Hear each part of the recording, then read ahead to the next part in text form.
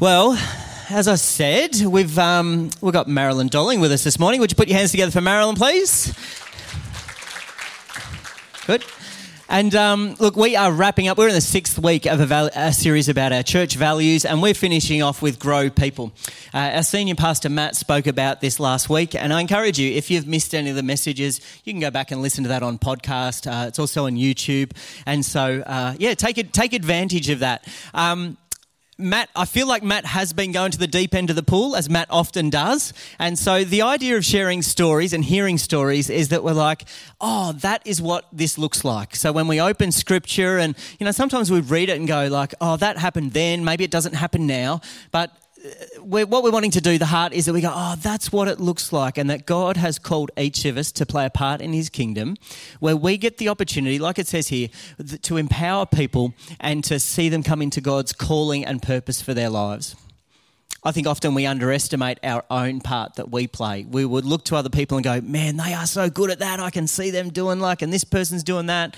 Sometimes I think naturally we just go like, oh man, I'm not sure I have as much to offer as anyone else. And so, we're going to chat this morning, and I'd invite you, as Marilyn shares, she's going to share some stories which are from her own life, but encourage you to go God, what are the experiences that God has, that you've been through that have been formative to you? Who are the people that are around you that you have influence with in your life? Because I think there'll be some similarities about what God wants to do. So we might dive in. Now, Marilyn and I caught up during the week. Now, you can look at them. Don't have to feel like you've got to look at me. Because Marilyn shared at our Barrow campus a couple of weeks ago, and I thought, you beauty, that was so good, we'll just do the same thing. And then when we got together and chatted, we didn't talk about any of that stuff at all. So we're doing something different, and I suspect there may be a chance that we may not even do today what we talked about. But we'll see how we go anyway. You shared at Barrow a few weeks ago. And your hair is looking lovely today. Tell us about what your hairdresser said during the week.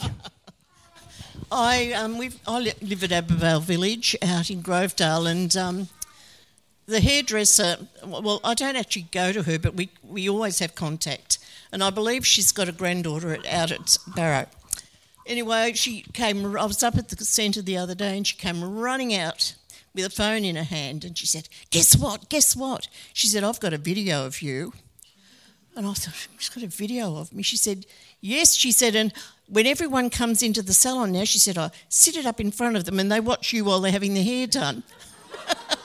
Now, this is a lady who I suggested she might like to come to church with us, and no, not interested, that's not for me. But here she is watching that video and showing everyone at the village. So I'm waiting on the flack for that this next week now. It's good. It's great. Now, if you could take us back to your childhood, and many people will be familiar with the movie Charlie and the Chocolate Factory. Your life was a little bit like that with a home life. Tell us a bit about that. It sure was. My family had come down from up around the Wimmera back before in the 30s, but during the Second World War, I lived in a little house right down in the Geelong railway station because my grandfather and great-grandfather had worked on the railways. At that stage in that little house, there were my great-grandparents, my grandparents, my mum and me and my auntie and my uncle if he was home from camp while my dad was still overseas. But in the backyard we had tents because a lot of the soldiers that were coming from up the country needed to have somewhere to stay before they went on the train wherever they were going or if they came home. And so they stayed in the tents in the backyard. And we never knew who was going to be there for meals. We didn't have much money or much food, but everything was shared. And look, they were such rich times, yeah. It's good. Telling me that, you grew up in going along to the Methodist church and Dad with his Bible and saying grace at meals. But there was a very tangible expression of God's love when you never you never had a birthday by yourself, did you? Tell us a bit about that. I think one of the reasons I didn't was that my Dad's sister died in childbirth when she was having one of her children. And the two boys had to go into the orphanage. The baby was adopted out, but Dad adopted the 2-year-old daughter. to save her from going to the orphanage, but he was always so connected. He became a life governor of Bethany Babies Home and all sorts of stuff, but he got it into us that these people didn't need to be there, they needed to be loved. And it broke his heart that the boys had to go into the orphanage. So every birthday, he would bring a little girl. We often had them for other meals too, but for my birthday, he'd invite one of the little girls from the orphanage to come. And it was me giving her birthday, something that she would have missed out. That's incredible. And life changed for you February 24th, 1959. Mm-hmm. You share with people a little bit about that. That was a bit of a shock to our street because we lived in West Geelong, just near the Sparrow Park. And over the road we had a returned missionary and her sister, Miss Houghton and Mrs Pennycook. And she hired a bus to take the neighbours up to Billy Graham. And quite a few of those neighbours, including me, gave our hearts to the Lord at that crusade. But when we got home, because most of us in that street were either going to the Methodist church, was very social, we never heard the gospel. The Baptists up the road were the radicals, and you don't go there. You protect your kids from that. So Miss Houghton decided, when we came back, she knew she had to do something with all these people who'd come to the Lord. So she started running Bible studies. She started discipling us. None of us knew how to pray because if we had to do a prayer at church, we'd go for a book, open it up and find something we thought that was suitable. That was our prayer, or saying grace. So Miss Houghton took us night after night, week after week, for quite a long time. And then she started feeding us. We'd go up to Mano at night time. So that was, Mum was very worried I'd become a missionary because I was so radical. So radical. And I love, that's a great time with, as we talk about growing people, that neighbour did that for you, sowed into your life at an early age when there was other people around you that didn't kind of see it that way, but this, like you were saying, that this lady, these people taught you how to pray and read scripture and really own your own faith. And would you share a little bit about, there was a pastor at another church that maybe didn't see eye to eye with that? Oh, this was the minister at our Methodist church. Oh, you said it, not me. I won't say who it was. No, when I went teaching, I was teaching up in Melbourne and living over the road from the Regent Baptist Church, and baptisms was something that I didn't really know a lot about. I'd been told I'd been baptised as an infant, but I started realising that this is something I really wanted to do, so I knew I'd have a bit of opposition, so I started looking to see why I didn't need to be baptised. And all I got was all the more reasons why I should. So I told Mum and Dad when I went home one weekend that I was going to be baptised and invited them to come up. Next thing I know, I'm getting a letter in the mail from our minister, 5 pages of why I shouldn't be, and I couldn't find the box, Jono. I've got it packed when I moved. But Mum and Dad tried to forbid me to do it, but I just said, no, this is something I've got to do. And they weren't going to come, but they did turn up, which was something I was thrilled about, but yes.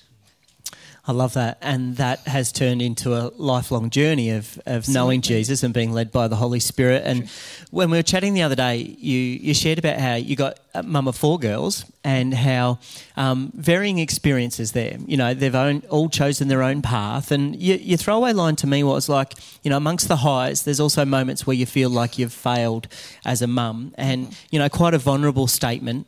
I think, like I said earlier, we can all feel like we haven't, that other people are achieving and we're not. What would your encouragement be to people who are here today and might feel that, maybe about their own parenting even? Yeah, well, look, we'd been church planters and we'd been pretty strong in our faith, and we'd given our kids to the Lord. We wanted them to grow up knowing Him.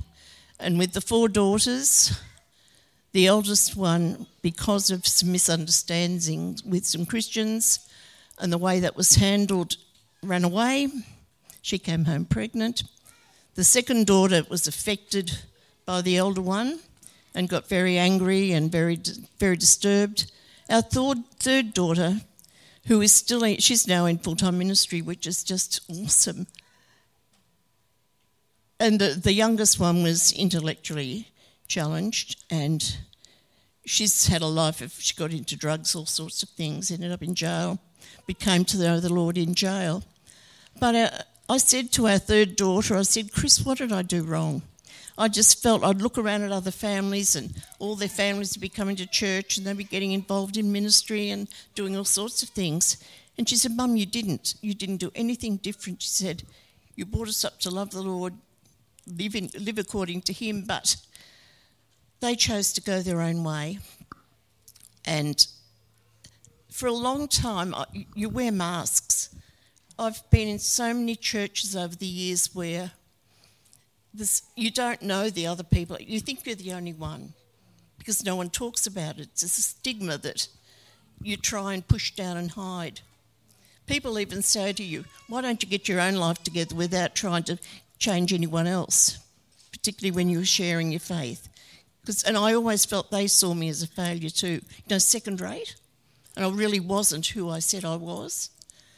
And it wasn't until we got to Cloverdale several years ago that suddenly some of us in the ladies group started sharing that they had the same problems.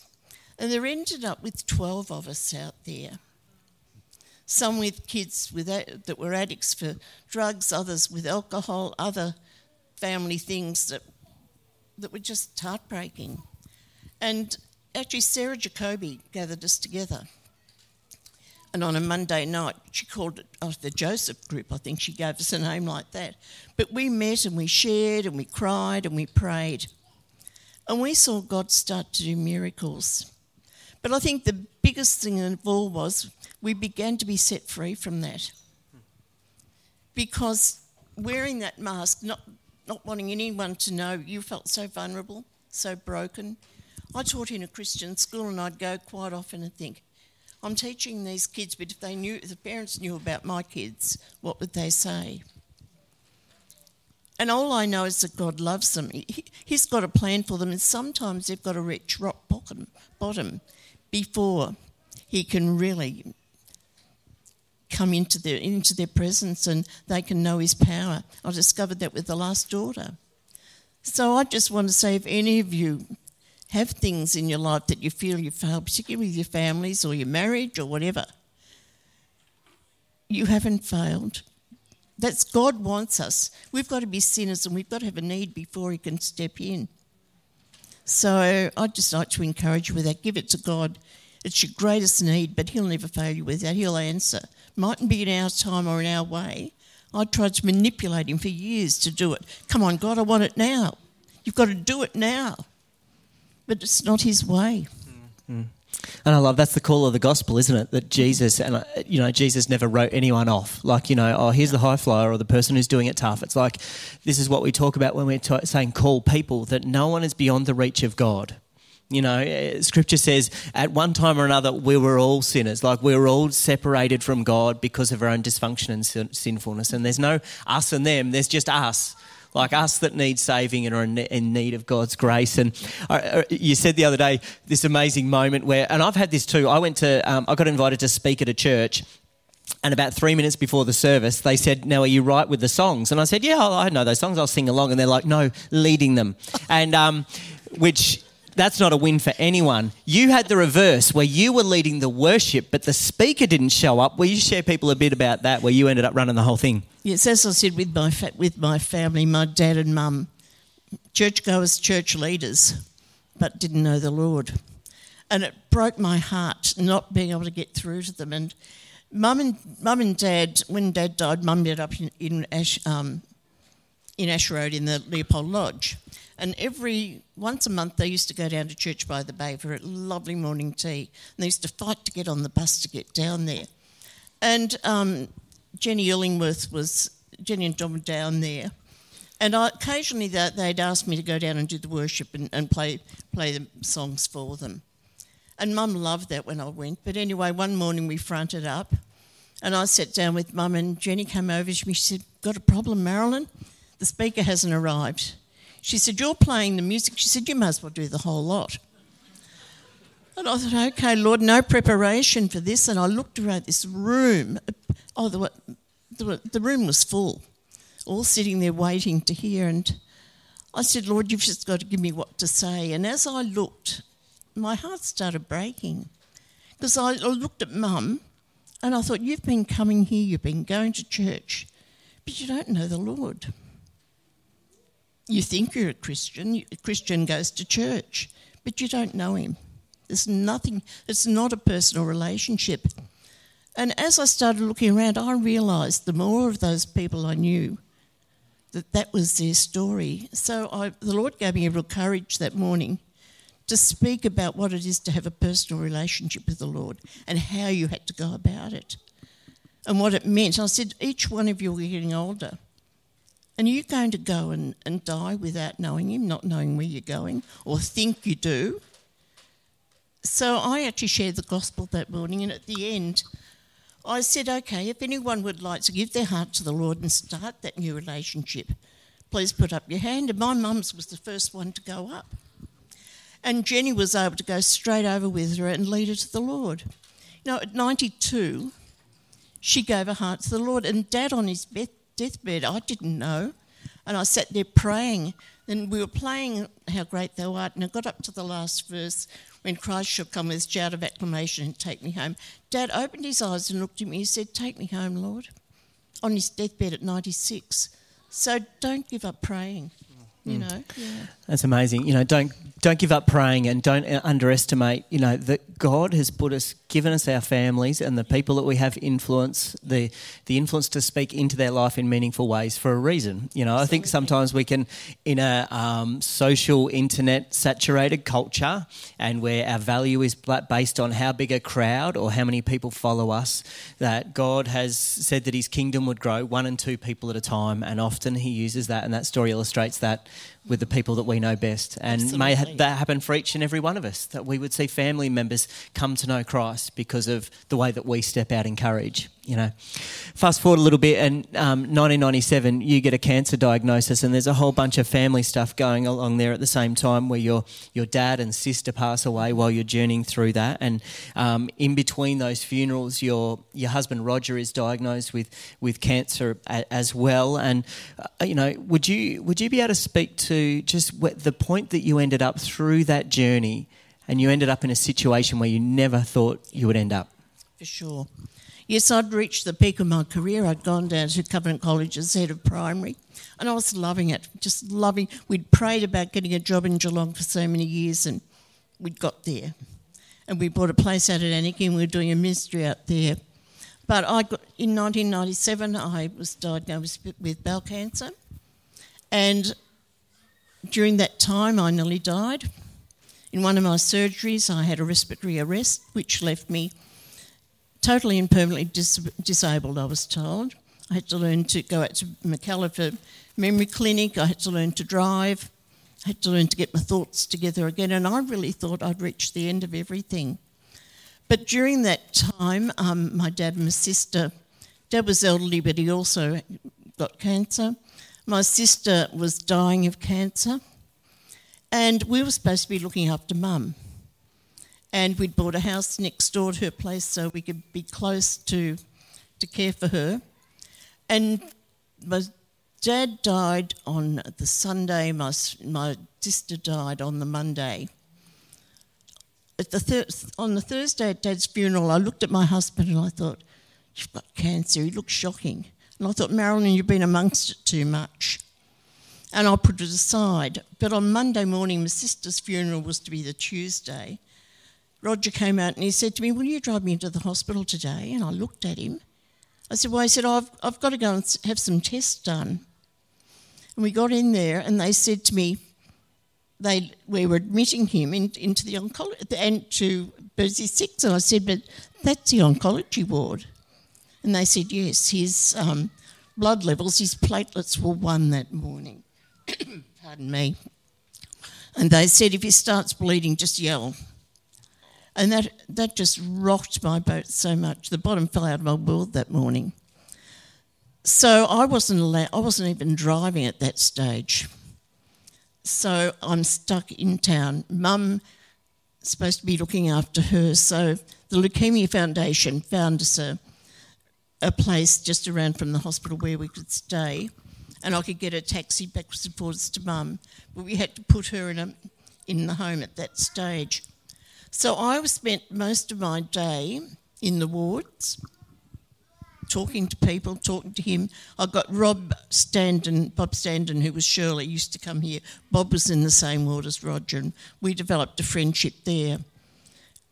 But I also got to know the people at the hospital, a lot of the nurses, because I'm a people person. And very soon made friends with the Director of Nursing, Lucy Kahidi.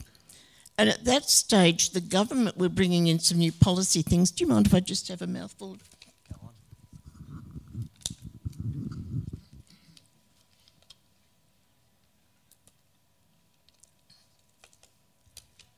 Thanks, Jono. They were bringing in a whole lot of changes in government policy, and they were doing a new cancer action plan right across Australia. Now, back when I was teaching, at one stage I'd done a postgrad in pastoral care, bereavement counselling, and also in policy development and curriculum development. And I thought, you just do it to get extra qualifications. The policy part particularly. Anyway, they said they were wanting to get a consumer for the hospital, someone who could tell them what the patients thought, what the families thought. And they said, would you do it? And I thought, well, I'm sitting around the hospital, yes, I could do that. Little did I know that role was going to sort of take on where I was working with Cancer Council, Cancer Australia, start working with the Department of Health, doing advocacy, advising them on policy, mixing with all the ministers and the doctors and the professors, and being flown up to Sydney University to talk to them about it. And it blew me away because here I was retired permanently disabled, and I'm doing all this stuff. And anyway, one of the things looking at the cancer policy was they were looking at all the things that need attention, all the care needs. And, there wasn't anything about spiritual care. I received no spiritual care. My husband received no spiritual care. Some of the chaplains, you had to ask for them to come in if you had a denomination where you had one. If you had a minister, they could be invited in.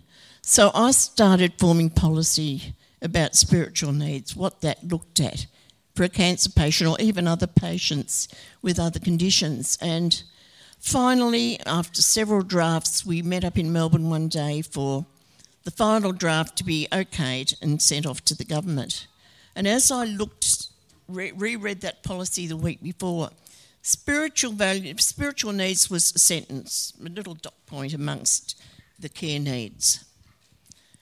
And I said, Lord, they just can't get away with this. They've just put it in, so it's not really going to be acknowledged.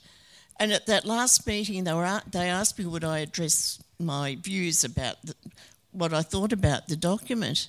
And I got up and I looked around and I challenged them. Now, I hate confrontation, but the Lord gave me such a boldness that morning to say if anyone agrees with, and I went through the spiritual values that I thought were important. If anyone agrees with me, could they stand up and blow me down? All these important people are standing up and supporting me. So that now in the policy, well, it was in the last one, I've retired from that now, but spiritual values were spiritual needs were listed as one of the core values of the care. I love that, and it's changed things for a whole lot of people around their spiritual care and care in while undergoing cancer treatment. And we were talking about the book of Esther the other day, which is in the Bible, where there's this moment where, a bit like that story, there's this young woman who ends up in circumstance where she's surrounded by all the influential people that she never even imagined. And there's this great line in Esther from Esther 4:14 where her uncle who had adopted her says, well, who knows if perhaps you were made queen for such a time as this. That in all this amazing seemingly circumstance that God had orchestrated this for such a time that you would have influence in that spot. And I love that God calls us into something even when we have largely at times maybe no idea what God is doing. But I wouldn't have known the values that were needed if I hadn't have had to go through all the things that I needed and the care I didn't receive. So you turned that right upside down. That's great. If we can fast forward for just one final question, which is, and chatting with you, you get the sense of Marilyn that her heart throughout her life has been, to be able to share the gospel and in different ways. And would you share us a bit about Max, please? living out at Abervale, when you go into a retirement home, when you reach that stage of life, when you're actually old, no one prepares you for it. They prepare you to be a teenager, they prepare you for young adults, they prepare you for having a family, menopause, all sorts of stuff, leaving work, but no one prepares you for becoming old. And it's not becoming old in a family situation, it's when suddenly you've got a loss or suddenly you can't cope at home. And you've either got to put your partner in care or you've got to go into care yourself, you've got to move out of your home. Sometimes it's suddenly, regularly it's suddenly. And quite often, particularly since COVID, you do it alone. And you don't have family there to support you. And you don't really want to be there, but you know sometimes you have to. I was just thankful that Roger and I had actually talked about what I might have to do. And Abervale was a place that we sort of talked about. And my next door neighbour, Max, they have no children. They've got no family left. No brothers, sisters, anything. And he is dying, a slow death. He's had cancer. He's got all other medical problems. His wife is unwell. I used to play church tennis with them years ago. I know they used to go to church. But they haven't had anything since. They don't want to talk to a minister. They don't want to have any religion part of it. And yet they asked me to go and pray with him. They asked me to go and sit with him. The other day I was called in, he was lying on his bed with a handkerchief over his face saying, "God kill me, God kill me, God kill me." And I said, "Max, he's not going to do that. He doesn't kill." I said, "He's a God of love and mercy." I said, "All you have to do is just ask him to be with you and he'll comfort you through." "I don't need comfort." And anyway, talking to him, praying silently, you have to pray silently with him. I've given him a little clutching cross and talk to him and he'll listen. But now every time he's able to get out, he's wandering into my place. He has dementia, but he has his lucid moments. The other day he came and he said, "You should be a minister, you're in the wrong job." I said, "But you wouldn't see me if I was a minister, would you?" He said, "Oh." He said, "But you'll listen and you'll keep praying, won't you?" And I said, "Yes, I'll keep praying, Max." But there's so many people, it just happens he's next door. But I look around the village and we have devotions. A lot of them come to devotions, but they come because it's a social, it's a company thing to do. So if you're younger, look at your elderly parents, look at your family. Quite often they're not even letting on how they feel. And we get so busy in the modern world with our families and this and that and TV and sport and everything. And often you don't, I know my kids, there's one that understands me. But the others, I got a message the other day saying, "Mum, you keep ringing." She'd rung me in the middle of the day and woken me up. And I rang back to see what she wanted. And I rang her 3 times and she told me, "Mum, you just keep ringing over and over and over again. You make me angry." Because I was interrupting her busy life. But I think we get lost in this modern world where there's a lot of old ones in your family around about you who are just like, even, "How are you? Okay?" And just to acknowledge you, yeah. That's right. And I think that's a great place to wrap up on because, you know, as a church, as we talk about one of our values being grow people, that we see people come into God's purpose and calling for their life, that, you know, at the forefront of our mind would not only be that God has saved us by his grace through Jesus Christ, but that we wouldn't be in such a hurry that we miss out on the maxes that are in our life. You know, that Jesus' love is not just for us. We are not here for ourselves as a church. We are here for people who haven't encountered the love of God yet. You know, and so I'd love, in a moment we're going to sing, but would you pray for us as we close as a congregation? Definitely. And I think especially maybe, you know, maybe there's people in your life that have come to mind as Marilyn's been speaking or now as we're chatting, you know, you can just hold them up to God in your heart and say, "God, come and have your way." But love it if you would pray with us and then we're going to sing and finish in communion together. Thanks, Jono. Oh, Heavenly Father, I just thank you that you're such a God of love and grace and mercy. And Lord, I thank you that even before time, you've had a plan for each of our lives. And Lord, we haven't always been open to those plans. Sometimes we've resisted. Sometimes we've just gone our own way. But Lord, sometimes we also fear the unknown. We don't know how we're going to cope with different things that you put in front of us, with challenges that we have with our families or with work or with where we're going to live or how we're going to afford things. But Lord, I want to thank you that you're a God of provision. Lord, that sometimes we need to have you come and fill that empty space. But first of all, Lord, we've got to get rid of the junk that's there, that's cluttering up our lives. So, Father, I just ask that you'll be with each person, Lord, if they have issues with their health. Father, that you will heal them, that you'll bring healing into their bodies, healing into their minds, healing into their spirits, Father. And Father, that they may know without a doubt that you do understand, you do heal, but sometimes it's not in the way we expect. And Father, where there are family needs, Father, I just thank you that you love the children, you love the adults, you love every one of them.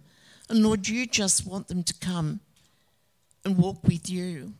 So Lord, give us wisdom of what to say and what not to say. And let our families see you in our lives, that we'll be that example. And if there are others around us that don't know you, that you'll show us how to grow them too. Lord, that you'll help us to be encouragers, that you'll watch and guard our words, but Lord, also that you'll give us a heart to pray for them even more. And Father, I just thank you for the joy that it is of being able to come here and to be in your presence, and Lord, that we can take that presence with us when we go out. But right now, Lord, I wanted to pray too for Deb Bateman's family, Lord. Some of us have been praying for her for the whole time she's been sick, but especially this last week, Lord. And Lord, I know some of the family and friends are gathered there with her this morning. And Lord, I just ask that you'll bring comfort to them, that you'll bring peace. And Lord, for those that are struggling, that you'll just walk right beside them with that. So bring blessing on this church family, Father. May your love and your purpose just grow here, and that they may become a people that delight in this community. And I pray this in your precious and holy name. Amen. Amen. Thanks so much, Marilyn.